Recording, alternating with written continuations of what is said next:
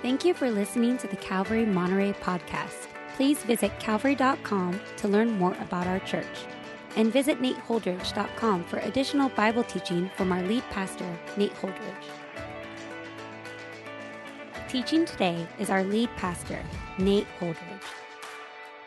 Exodus 33, verse 1. The Lord said to Moses, "Depart, go up from here, you and the people whom you have brought up out of the land of Egypt, to the land of which I swore to Abraham, Isaac, and Jacob, saying, to your offspring I will give it.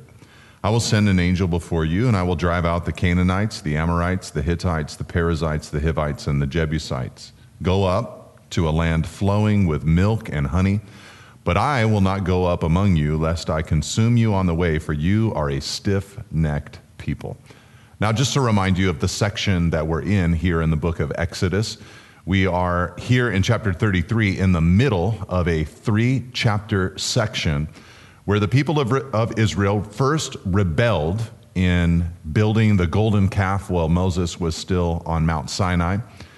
Then secondly, and we'll see it in this chapter, Moses will mediate for the people. He's actually already begun mediating for the people a little bit in chapter 32, which we saw in our last study together. And then finally, God is going to restore the people of Israel. So that's the flow that we're in this little 3-chapter section. Rebellion of Israel, the mediation of Moses for Israel, and then the restoration of God to Israel. And so today we're going to look at, Lord willing, chapter 33 and 34. Now in chapter 32, just to remind you, Moses had asked God when God's wrath was burning hot against Israel for their idolatry and basically their decision to displace the God that they knew for this golden calf. They're making themselves like the Egyptians that they had just been set free from. Moses asked the Lord, he said, "Remember Abraham, Isaac, and Israel, your servants." This is back in chapter 32, verse 13. And so here God responds by telling Abraham, in a sense, that he hears hears Moses' prayer. To the land of which I swore, God says, to Abraham, Isaac, and Jacob. So God heard Moses' cry. And what the Lord says here in verse 2 is he tells Moses, he says, "I will send an angel before you." Now there's a little bit of debate as to the identity of this angel. It is possible that it's just a literal angel that would help wage battle for the people of Israel. It's also very possible that it is a reference to pre-incarnate Christ himself. In other words, Jesus, before the incarnation, Jesus walking and talking in Israel, doing miracles in Galilee, formulating 12 disciples, teaching, doing miracles, and dying on the cross, that this is actually Jesus showing up in pre-incarnate form, leading the people of Israel. So in a sense, God would still, in a way, be willing to go with Israel if the angel is pre-incarnate Christ. But it's also very possible that that's not at this stage what God is alluding to or referring to, partly because in verse 3 he says, "But I will not go up among you." God is distancing himself from them, or at least that's what he says he's going to do to Moses. I think partly God is testing Moses' heart. Where is Moses' perspective? Is Moses going to be mortified by the idea that God is not going to go with the people of Israel? Is he going to persist in asking God to allow his full presence to go with them? Or is the land, flowing with milk and honey that God had promised to Abraham, Isaac, and Jacob, is that enough for Moses? But Moses at this point has been thoroughly transformed. He wants God. He is not satisfied with the land itself. He wants the giver of the blessings, not just the blessings. And so Moses is going to intercede and ask God to go with them in his entirety, to go with them completely. And God is going to hear the cry of Moses as Moses mediates for the nation, and God is going to reestablish the covenant with the people of Israel.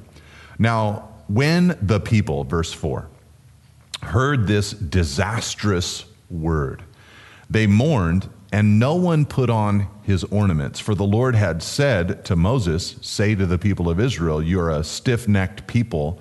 If for a single moment I should go up among you, I would consume you. So now take off your ornaments, that I may know what to do with you. Therefore the people of Israel stripped themselves of their ornaments from Mount Horeb onward. Now, this whole scene is a good news, bad news revelation from God to the people. Moses comes down, he says, look, I've heard from the Lord. The good news is that that God is going to fulfill the promises that he made to the patriarchs. He's going to bring you into the promised land. But the bad news is that God is not going to go with you. He's going to send his angel before you. And the reason that God gives for this decision is that if they lapsed again into sin, his wrath might break out against them. Their unholiness would cause him to judge them as his covenant people. Now they grieve as they're told to by taking off their ornaments. Now you should get out of your mind the ornaments that you might be thinking of. The only time I ever use more than likely the word ornaments is in thinking about decorating a Christmas tree. So they were not taking off Christmas tree decorations or ornaments. What they were taking off were rings and necklaces and bracelets or anklets. This is similar to dressing themselves in sackcloth and ashes. It's a sign of mourning over and mourning for their sins. The ornaments that they were wearing, the ones that were left, remember they'd taken some of their ornaments, their earrings, their golden earrings, and melted them down to make the golden calf. But the ornaments that they had left, these were all outward symbols or reminders of God's power over the Egyptians, because it was the Egyptians, when the Israelites left Egypt, who gave their jewelry to the people of Israel. Now they're taking these things off in a sign of mourning before God. They've done wrong. This was good. They needed to be humbled at this point. This was not just God's discipline on their lives, but this is God asking them to humble their hearts before him. James says in James 4, verse 6, that God gives more grace. Therefore, it says he opposes the proud, but gives grace to the humble. And the people of Israel, at this moment, they're humbling their hearts before God. James 4, verse 10 concludes, humble yourselves before the Lord, and he will exalt you. Now, with that verse in our minds, we likely have a sense of what's coming. The people of Israel, they're broken by their sin. They take off their ornaments. They are humbled before God. They're mourning their own sin. You can almost bank on it that what's coming next is that God is going to exalt his people. He's going to restore his people. You see, God loves a supple, broken, soft heart before him. Now, one of the goals of the Christian life is to maintain this spirit constantly, not walking around saying, woe is me, a sinner, not walking around saying to ourselves, I'm a shameful, disgraceful person, but a person who humbly understands that there's an inclination of sin, we call it the flesh in the New Testament era, that can always pull us down, that we must be cautious about the flesh, that we are susceptible to things like the lust of the eyes, the pride of life, and the lust of the flesh. In other words, there are things that we crave, that we see. There are feelings that we crave, that we want to have, and there are things that we want to be that are sinful, that are self-exalting. Those temptations always exist within us. And the prideful person says, I'm above those things, or I deserve those things. But the humble person says, I'm cautious about that reality, and I need the Lord's intervention. And the Lord, as we humble ourselves before him, he exalts us. And so God is about to release his special presence upon the people in some powerful ways. But first, Moses needs to intercede for them. And so in verse 7, we shift to the mediation section of this 3-chapter passage. The rebellion of Israel, the mediation done by Moses, and then the restoration of God's people that occurs. Now, all of this, it's hard to put a sharp timeline on how this whole event unfolded, but it's very possible that this was a 10-month stretch of time. I mean, there are at least 80 days accounted for. Moses goes up the first time to the mountaintop for 40 days, receives the law, comes down, the golden calf episode unfolds, and then he goes back up to the mountaintop for another 40 days before the Lord. But it appears that there's a season of time where Moses goes out to the tent of meeting. He's interceding, talking to God inside the camp before he goes back up to Mount Sinai. So there's a period of time here, some think even up to 10 months, where God is interacting with Moses. Moses is crying out to God. Everything's kind of in the balance. What's going to happen? We know that God is going to bring the people into the promised land, but will his presence go with them? Is his glory going to come upon the tabernacle? Will he make the people of Israel, primarily at their temple or tabernacle, his dwelling place? Will they be his people? And in this little passage, Moses becomes the central figure as he cries out to the Lord. So Moses, it says in verse 7, it says, "Now Moses used to take the tent and pitch it outside the camp, far off from the camp, and he called it the tent of meeting.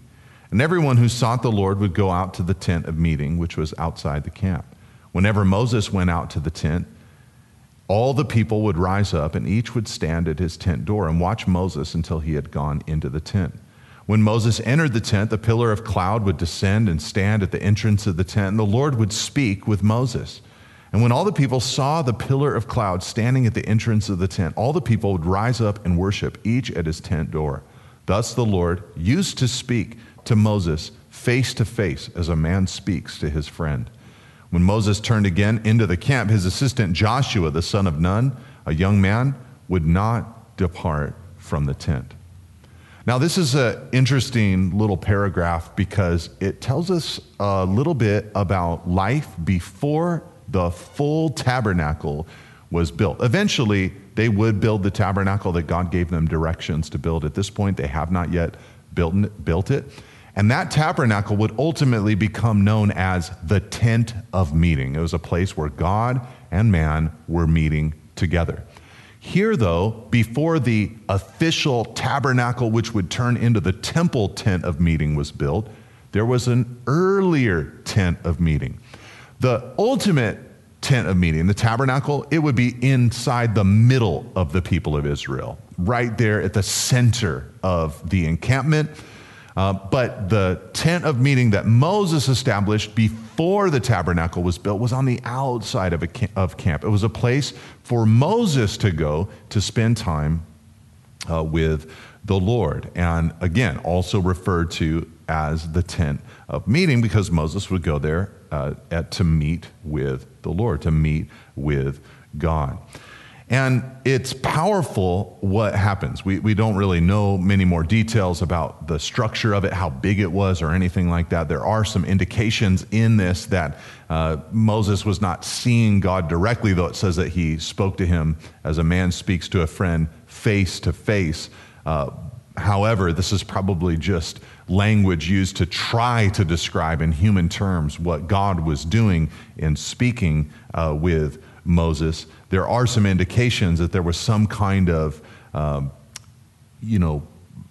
barrier between God and Moses in the passage, and that there was an entrance to the tent that Moses would stand at, and then from inside the tent, the Lord would speak with Moses. So there was even still a gap between these two. And when Moses would go out to seek the Lord, all the people would rise up and they would worship. They would see the glory of God descending upon the tent. There was a serious moment for them where they understood that our leader is going to speak with the Lord.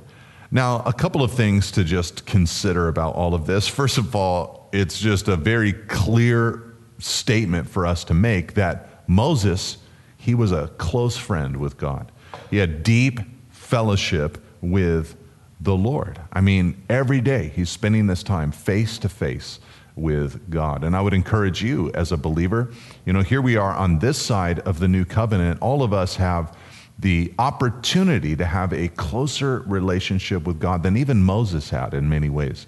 And so we can go straight into the Holy of Holies, the Bible teaches us. We can come to God at his throne of mercy to find grace and mercy to help us in our time of need.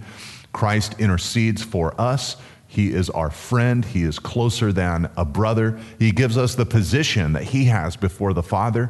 And so we have the opportunity to have better than face to face. It's almost soul to soul, spirit to spirit, God's spirit driving our spirits, interacting with his spirit kind of conversation. Better than even face to face. But another thing that I want to point out, not just urging you in your own personal relationship with the Lord, is I want you to see how Moses' relationship with God, his walk with God, his prayer life before God, it impacted a whole nation. Now, you or me, likely our walk with God isn't something that millions are going to be conscious of, as was the case in Moses' life. Our walk with God might not determine the course or the fate of an entire nation, as Moses' walk with God did. But it would be good for us to consider the implications of our walk with God upon the lives of other human beings. Some of those people are people that you know, that you can see, that you could put down on a piece of paper if you were to make a list today. But many of the people that would be on that list are people that you would not be able to name, because through your life and your walk with the Lord, as you impact the people you know, they will impact the people they know, and some of those people you won't know. So the reality is your walk with the Lord can reverberate throughout the world. And so be conscious of the importance of your relationship with God because of the reverberating influence that it has upon the world around you. Moses, his walk with the Lord clearly was impacting an entire nation. They got up in respect and reverence, understanding what was happening to worship the Lord. Now, when Moses was done with his interactions with God, there's a little notation there in verse 11 that Joshua, who was Moses' servant, who we know of from the book of Joshua, he would ultimately become the next leader in Israel and take the people into the promised land. Spoiler alert, Joshua would not depart from the tent, it says. And this might not be a statement about his holiness or what he was doing there. He might have just been guarding the tent from the rest of the people of Israel, or tending to this tent of meeting as sort of a priest figure there, preparing it like the regular priests who would prepare the tabernacle ultimately for the high priest to come and offer sacrifices to God on the Day of Atonement. So in verse 12 of chapter 33, we move into a time where we get a record of Moses' prayer before God. We've seen kind of the general statement about his prayer life, daily speaking to the Lord, face to face as a man speaks with his friend. But in verse 12, it says, Moses said to the Lord, "See, you say to me, bring up this people, but you have not let me know whom you will send with me. Yet you have said, I know you by name, and you have also found favor in my sight. Now therefore, if I have found favor in your sight, please show me now your ways, that I may know you in order to find favor in your sight. Consider too that this nation is your people." And he said, "My presence will go with you, and I will give you rest." Now, in this movement, we're going to see Moses pray to the Lord 3 times. And we just read the first prayer before God. And his prayer before the Lord is simple. He wants God to go with them when they enter into the promised land. Remember, God has already said, I'm not going to go. I'm going to send my angel with you, however. But here Moses cries out and he says, God, that's not good enough for me. I want you to go with me. And the Lord says, my presence will go with you, and I will give you rest. And so Moses is being heard by the Lord. Now, part of what Moses wants, he says in verse 13, he says, show me your ways that I may know you.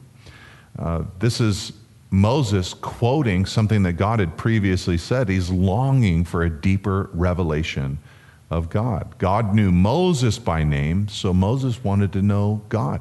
Who are you?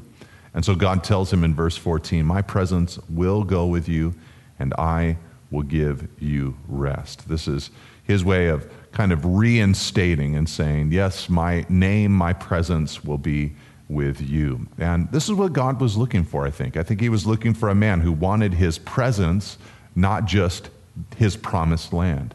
And I love this about Moses. He wanted the Lord. He wanted God. This is a good question for us to ask. Do we want God, or do we want only the blessings that God gives?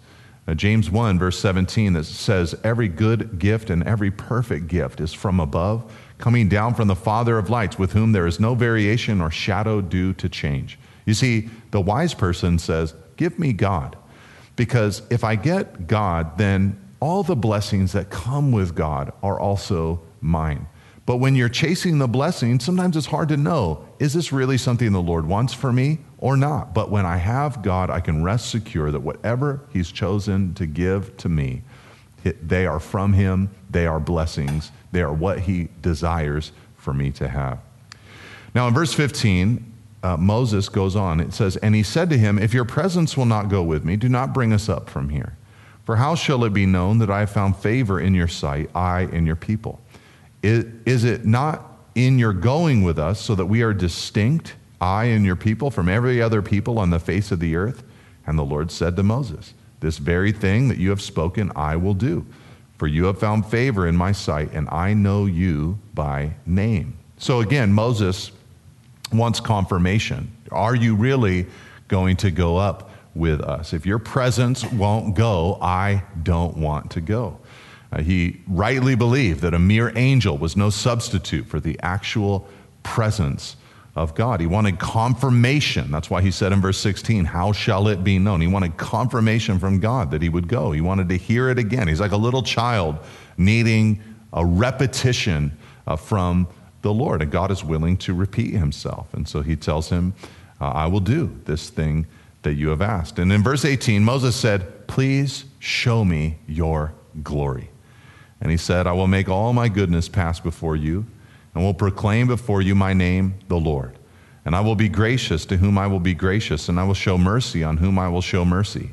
But he said, you cannot see my face, for man shall not see me and live. And the Lord said, behold, there is a place by me where you shall stand on the rock, and while my glory passes by, I will put you in a cleft of the rock, and I will cover you with my hand until I have passed by. Then I will take away my hand, and you shall see my back, but my face shall not be seen. In this third request, Moses said, God, can you teach me who you are? I need to know your ways. Can you come with us? Let your presence be with us. Here he says, I want to see your glory. Again, Moses is just craving a knowledge, a deeper knowledge of who God is. By the way, this should be highly instructive to us that this was Moses' heart and desire. He's very close with God at this point, and there's nothing about his relationship with God that has made him say to himself, I've had enough of who God is. No, this is God. The more that you know him, the more that you want to know him. The more satisfied you are in him, the more you want to be satisfied in him. Not in a way that drives you crazy. You are satisfied. You are blessed. But you know that there's further to go. And Moses knew that about the Lord. He said, everything I've experienced from you so far has been so good.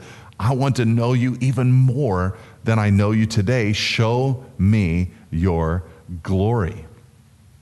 Now, God responds to Moses' request to see his glory by saying, you will see all my goodness. You will see all my goodness. In other words, this is part of God's glory, his good nature.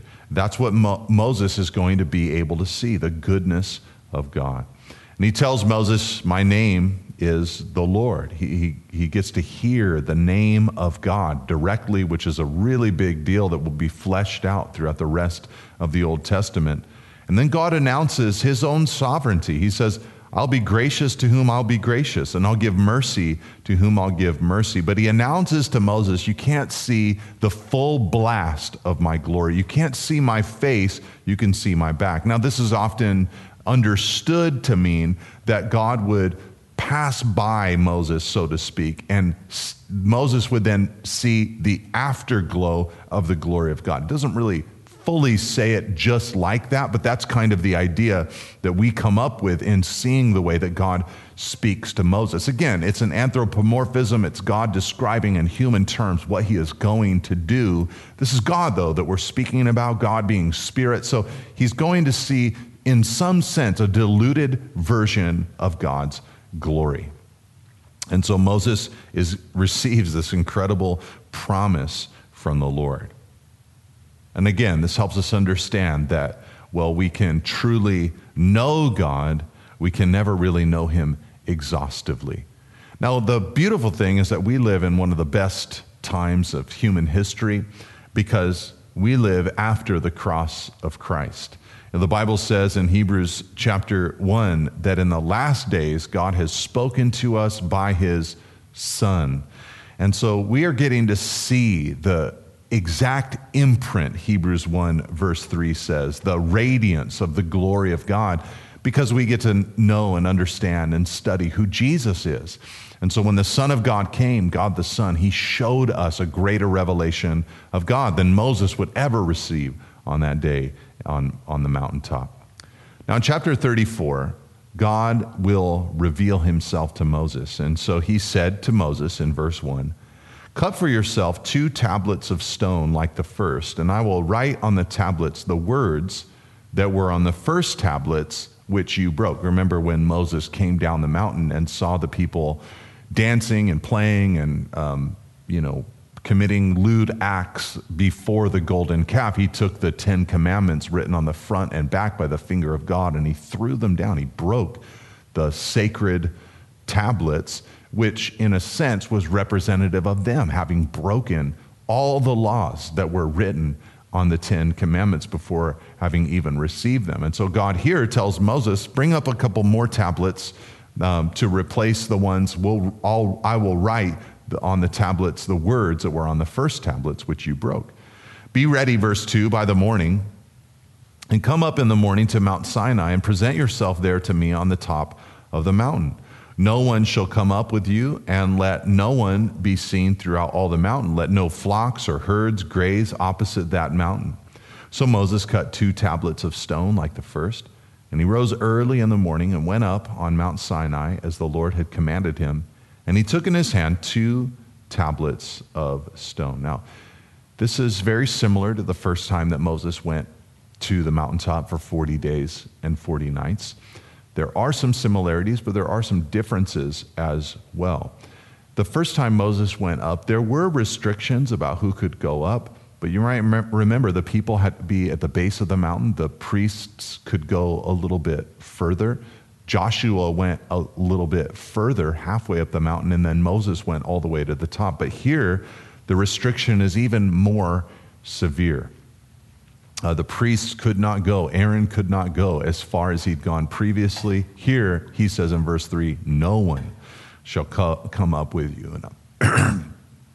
In other words, no one's allowed to go up even in the slightest.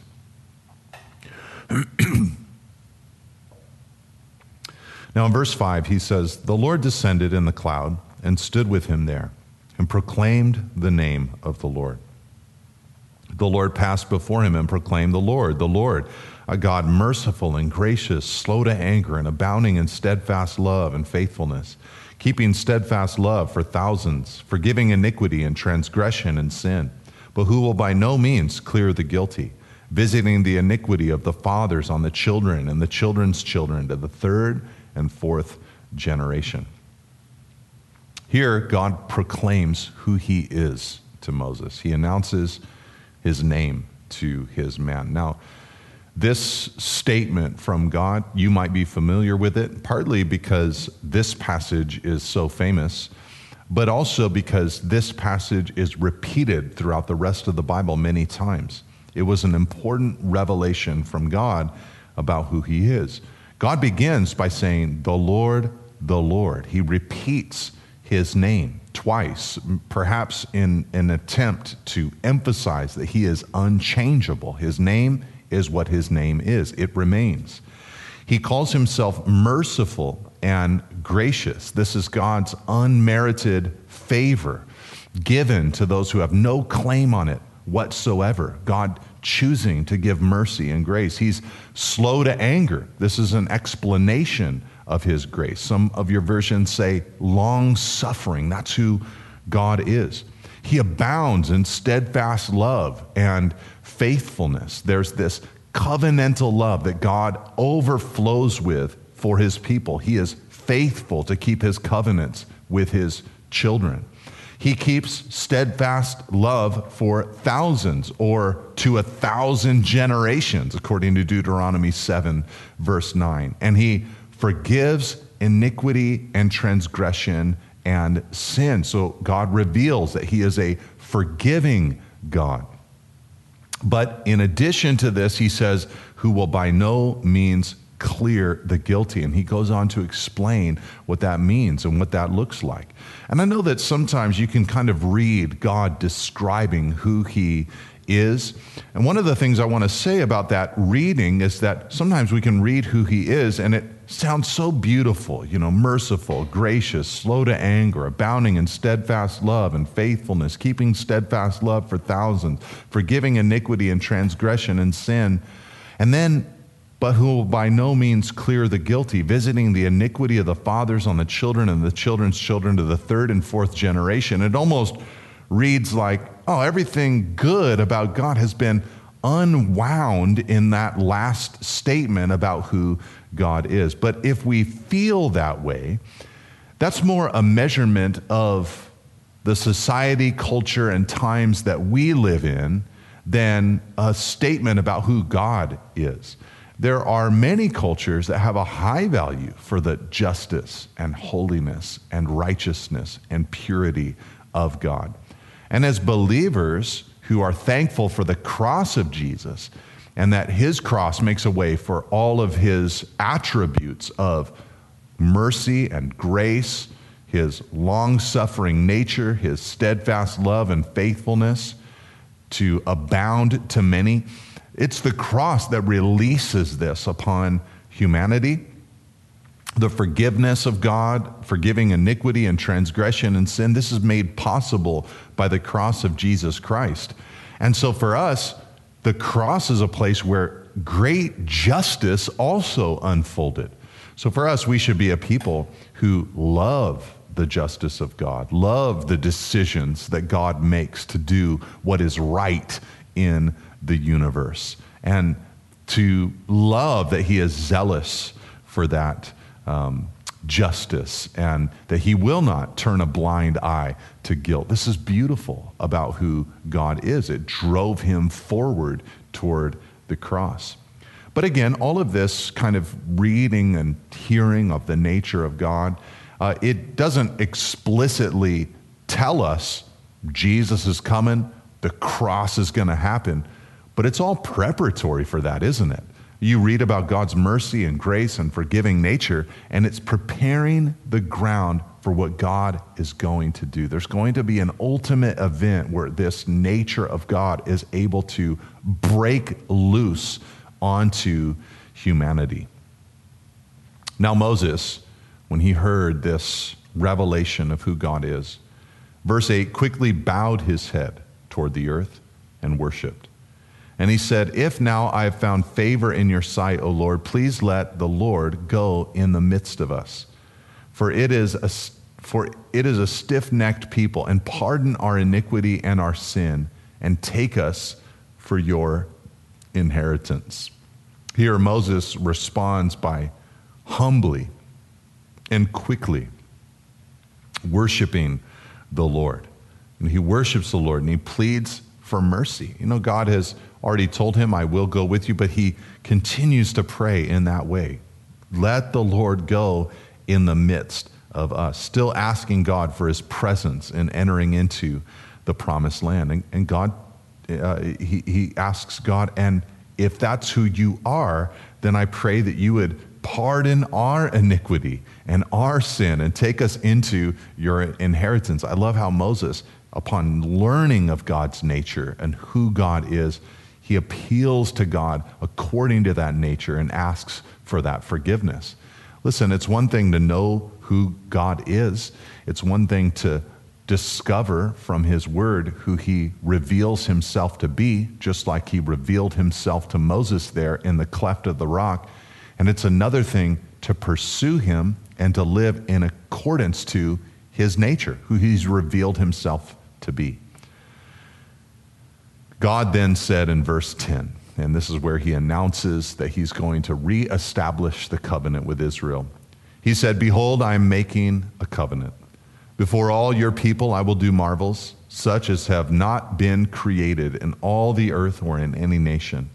And all the people among whom you are shall see the work of the Lord, for it is an awesome thing that I will do with you. Now there will be many moments that God restores the covenant amongst the people of Israel, where he renews them in the covenant.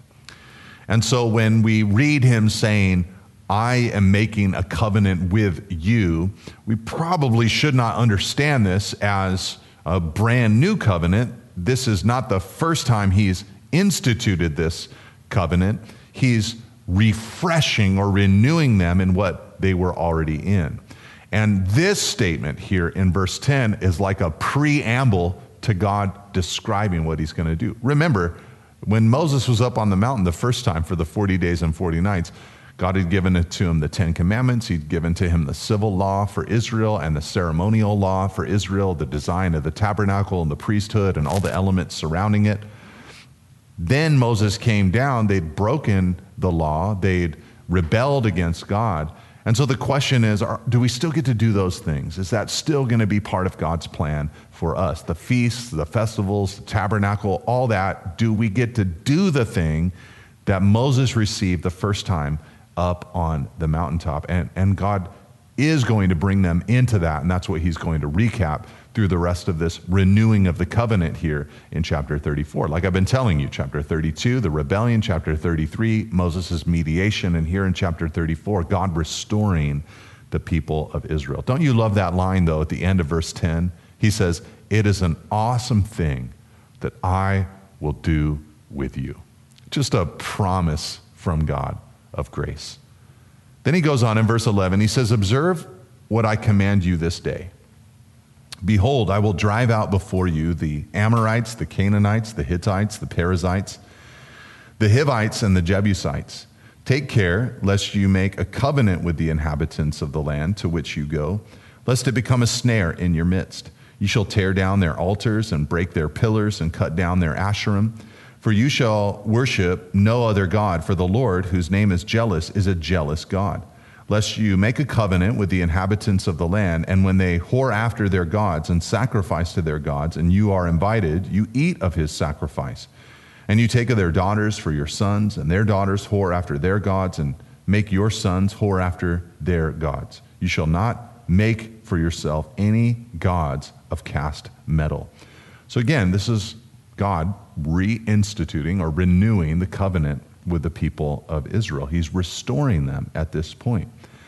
And he tells them, you need to observe my commandments in verse 11. And he tells them, I'm going to drive out these enemies that are in the land from before you. I'm going to miraculously work on your behalf. And for your part, I want you to make sure that you do not make a covenant with the inhabitants of the land to which you will go. God had determined that the inhabitants of Canaan had become ripe for judgment. We've been seeing God hint at this all the way from back into our study in the book of Genesis. For hundreds of years now, these people have had some revelation that has been ignored. They've grown hard-hearted, and God now is ready to bring down his judgment upon them. And it would be dangerous for the nation who are meant to bring the Messiah to the world to partner with those nations in particular. Not the nations of the world. They were to be a light to the nations of the world. But the nations there in the land of Canaan were meant for the judgment of God. God is the righteous judge. He will judge eternally. He decided to express some of that eternal judgment on this side of eternity through the people of Israel to the people or the citizens of Canaan. And so God tells the Israelites here, take care lest you make a covenant with these inhabitants. Now, if you know the story of Israel, the unfortunate reality is that they often made covenants with the nations that were there in Canaan. They did not drive them out completely. And inevitably, they would, just as God warned, be brought into idolatry. They would be tripped up by the false gods that were connected to the people groups that they connected with. Rather than cutting down their altars, like he said in verse 13, or cutting down their Asherah or poles, which were the Asherim, which were cult objects made of wood, which had some kind of sexual worship practice or rite or ceremony to a fertility goddess. Doing all of these things would corrupt the people of Israel. And so God says to them in verse 14, I'm a jealous God. I'm nervous that you're going to whore after these other gods and that you'll accept their invitations to do things that you never thought that you'd do. So watch out for these things. Now, for our part today, I just want to say, and we'll talk about this more when we get to the book of Joshua, but the reality is that on this side of the cross, the battle that is often seen in Israel, where in the land of promise, they had to drive out the inhabitants of the land and make sure that they took the territory and drove out these citizens completely. That battle is a great picture for us of the battle between the flesh and the spirit that's within us. When you become a Christian, you become a new creature, a new creation in Christ, but your sinful nature has a remnant. It's our body of sin, or our flesh. Our flesh knows what it's like to sin, to enjoy sin, to fall prey to temptation. And so the battle then is ongoing between the new part of us, the spirit, and then the flesh that remains. And I like to think about it like that, like there is this enemy force within me, my flesh, that my aim is to drive out completely. Now, when they finally went into the promised land, there were some victories that were easier than others. There were some areas geographically that were simpler to overcome than others. And I find that to be true in my own life, that there are pockets of my flesh that were easier to drive out. And then there are others where, man, I'm still battling and struggling and fighting and trying to defeat the enemy by the power of the Spirit so that the flesh can be cut off and driven out of my life. But God goes on in renewing the covenant to say in verse 18, you shall keep the feast of unleavened bread. 7 days you shall eat unleavened bread, as I commanded you, at the time appointed in the month of Abib. For in the month of Abib you came out of Egypt. All that open the womb are mine, all your male livestock, the firstborn of cow and sheep, the firstborn of a donkey you shall redeem with a lamb, or if you will not redeem it, you shall break its neck. All the firstborn of your sons you shall redeem, and none shall appear before me empty-handed. So here is kind of a recap of the feasts that they would celebrate before God. The Feast of Unleavened Bread is what's mentioned here, which would be attached to or kind of celebrate the moment when they came out of Egypt and God provided for them, God fed them. And then he says in verse 21, 6 days you shall work, but on the seventh day you shall rest. In plowing time and in harvest you shall rest.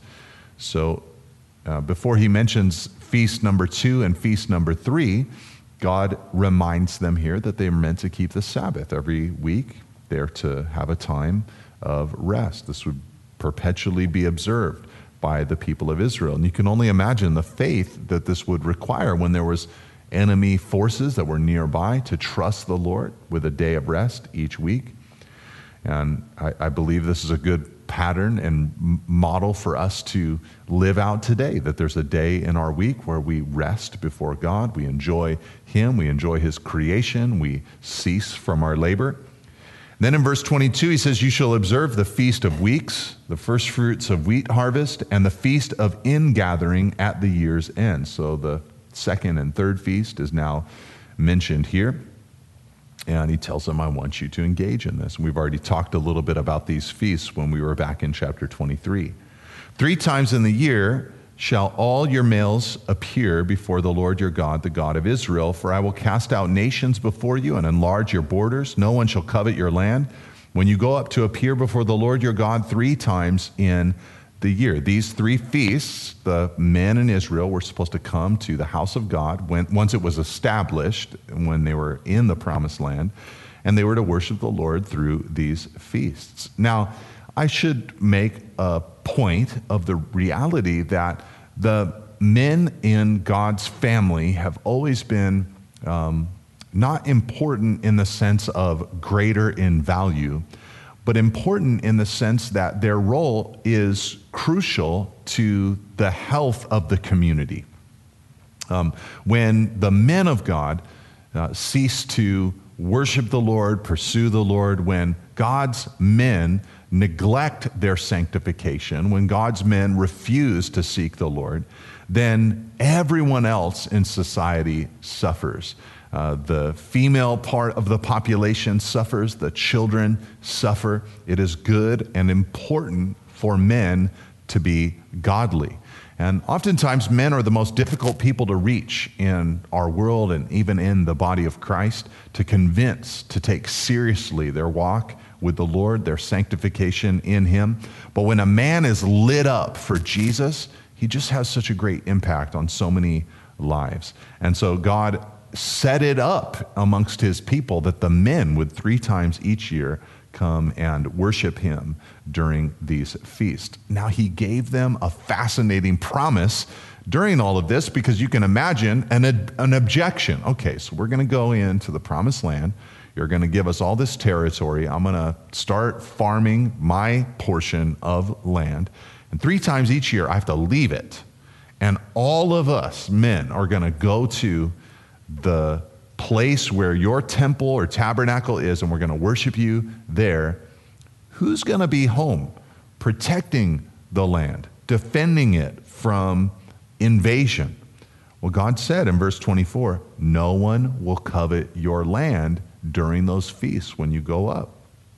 When you go to appear before the Lord, no one is going to covet your land. This is divine, supernatural protection. So often we worry about, what will happen to my life if I commit to going to church every Sunday? What will happen to my life if I commit to going to that conference on that weekend to seek the Lord? What will happen to my life if I take a day each week to seek God? And we formulate in our mind all these scenarios of negative things that could unfold if we devoted time to God. But what you're not taking into account is God Himself. What might God do that you just can't see when you prioritize Him? Then God says in verse 25, you shall not offer the blood of my sacrifice with anything leavened, or let the sacrifice of the feast of Passover remain until the morning. The best of the first fruits of your ground you shall bring to the house of the Lord your God. You shall not boil a goat in its mother's milk. And we've talked about this strange command at an earlier place when we were in chapter 23 about not boiling a young goat in its mother's milk. And I already confessed to you that scholars are super confused about that whole commission, thinking it might have come from a pagan rite or ritual, and God is trying to say, hey, don't let any of that paganism into your worship system, but it's hard to know with certainty. But here we're just seeing God reiterate, there are sacrifices you should offer them unto me. And the Lord said to Moses in verse 27, write these words, for in accordance with these words I have made a covenant with you and with Israel. So he was there with the Lord 40 days and 40 nights. He neither ate bread nor drank water, and he wrote on the tablets the word of the covenant, the 10 Commandments. Now this is interesting because earlier God had said, bring some tablets and I will write. And now here Moses goes up to the mountain with the tablets, and God in verse 27 says, write these words. So the question is, who did the writing? Was it God? Was it Moses? Well, this helps us understand the transmission of Scripture, because ultimately God is the author, but he used Moses to write these things down for the people of Israel. Alternate ways of saying the same thing. Who wrote the 10 Commandments? Well, God's the author. Who wrote the 10 Commandments on the tablets? Well, I guess Moses. So the idea here is that God used his man Moses to communicate his will. 2 Timothy 3:16 says, all Scripture is breathed out by God and profitable for teaching, reproof, correction, and for training in righteousness. But God is the ultimate author, the institutor of his word. And so Moses was there for a supernatural length of time. This was a complete and total fast, no food, but also no water. And so for Moses to survive that long without any water would have meant that God was miraculously sustaining his life. Now when Moses, verse 29, came down from Mount Sinai with the 2 tablets of the testimony in his hand as he came down from the mountain, Moses did not know that the skin of his face shone because he had been talking with God. Aaron and all the people of Israel saw Moses, and behold, the skin of his face shone, and they were afraid to come near him. But Moses called to them, and Aaron and all the leaders of the congregation returned to him, and Moses talked with them. Afterward, all the people of Israel came near, and he commanded them all that the Lord had spoken with him on Mount Sinai. And when Moses had finished speaking with them, he put a veil over his face. Whenever Moses went in before the Lord to speak with him, he would remove the veil until he came out. And when he came out and told the people of Israel what was commanded, the people of Israel would see the face of Moses, that the skin of Moses' face was shining. And Moses would put the veil over his face again until he went in to speak with them. In this humorous scene, Moses comes down the mountain. He's got the law. He's ready to tell everybody, hey, good news. God's going to go with us. This is who God is. He's gracious and merciful. He's long-suffering. He's a forgiving God. I asked him for forgiveness, and he renewed the covenant with us. He's going to bring us in. His presence is going to go with us. He's just given us this law. There's these feasts we need to keep. There's a relationship we need to have with our neighbors, and there's a certain code of conduct that we need to abide by. We need to keep his commandments, keep his word, and offer these sacrifices to him. But we're back in. But as he comes down to tell them all these things, his face is glowing, and he doesn't know it. He's been struck with an afterglow of God's magnificence. It's shining off of his body. And everybody runs away from him at first, and then Moses has to cajole them into coming back. And he shares with them what God has said. And this continued after this day. Whenever Moses went to that tent of meeting on the outskirt of town, he would remove his veil. God would speak with him. And then when he came out, they would see his face, that it was glowing again, and he would put the veil over his face one more time until he went back in to speak with the Lord. Now, the interesting thing is that Paul the Apostle takes this story and he riffs on it, runs in a direction that you would not immediately realize from this passage. What Paul says in 2 Corinthians chapter 3 is that the reason that Moses put the veil over his face is because he did not want the people of Israel to be discouraged by the fading glory of God upon his face. And Paul's whole point when he wrote 2 Corinthians chapter 3 is that as Christians under the new covenant, which is so much better than the old covenant that Moses came down the mountain to announce, under the new covenant, there is the possibility of us being transformed into Jesus' image from glory to glory by the Spirit of the Lord, 2 Corinthians 3:18. What that means is that we don't have to fake it. We don't have to put a veil over our face. We don't have to just get a little bit of growth and then crash, a little bit of growth and then crash, but we can continue to grow. In other words, the glory does not fade on us, or it doesn't have to, as we just continue to abide in Christ and walk in the Lord. The fruit comes out of our lives and we are sanctified and transformed. But Moses, knowing that people would be discouraged by seeing, oh, he's godly, oh, now it's faded. Oh, he's godly, oh, now it's faded. Rather than going through that repetition, he would come out, they'd see the afterglow, and he would cover his face. This is what Paul says in 2 Corinthians chapter 3. So for us, what a beautiful thing. We can daily walk with the Lord and grow from glory to glory to glory by the Spirit of the Lord. The righteous are as the shining of the sun, the Proverbs tell us, shining ever more brightly until the fullness of the day. And so for us as Christians, we can grow every single day in Christ until the day that we go home to meet with him. So in our lives, there are moments where we rebel, like at the golden calf, where we then cry out to God, or Jesus intercedes for us as our intercessor, and that God faithfully restores us back into his plans for our lives. God bless you, church. Have a wonderful week. Thank you for listening. If you would like more teachings and information about Calvary Monterey, please visit calvary.com. You can also find books, teachings through the Bible, and articles from our lead pastor at nateholdridge.com. Thanks again for tuning in. See you next week.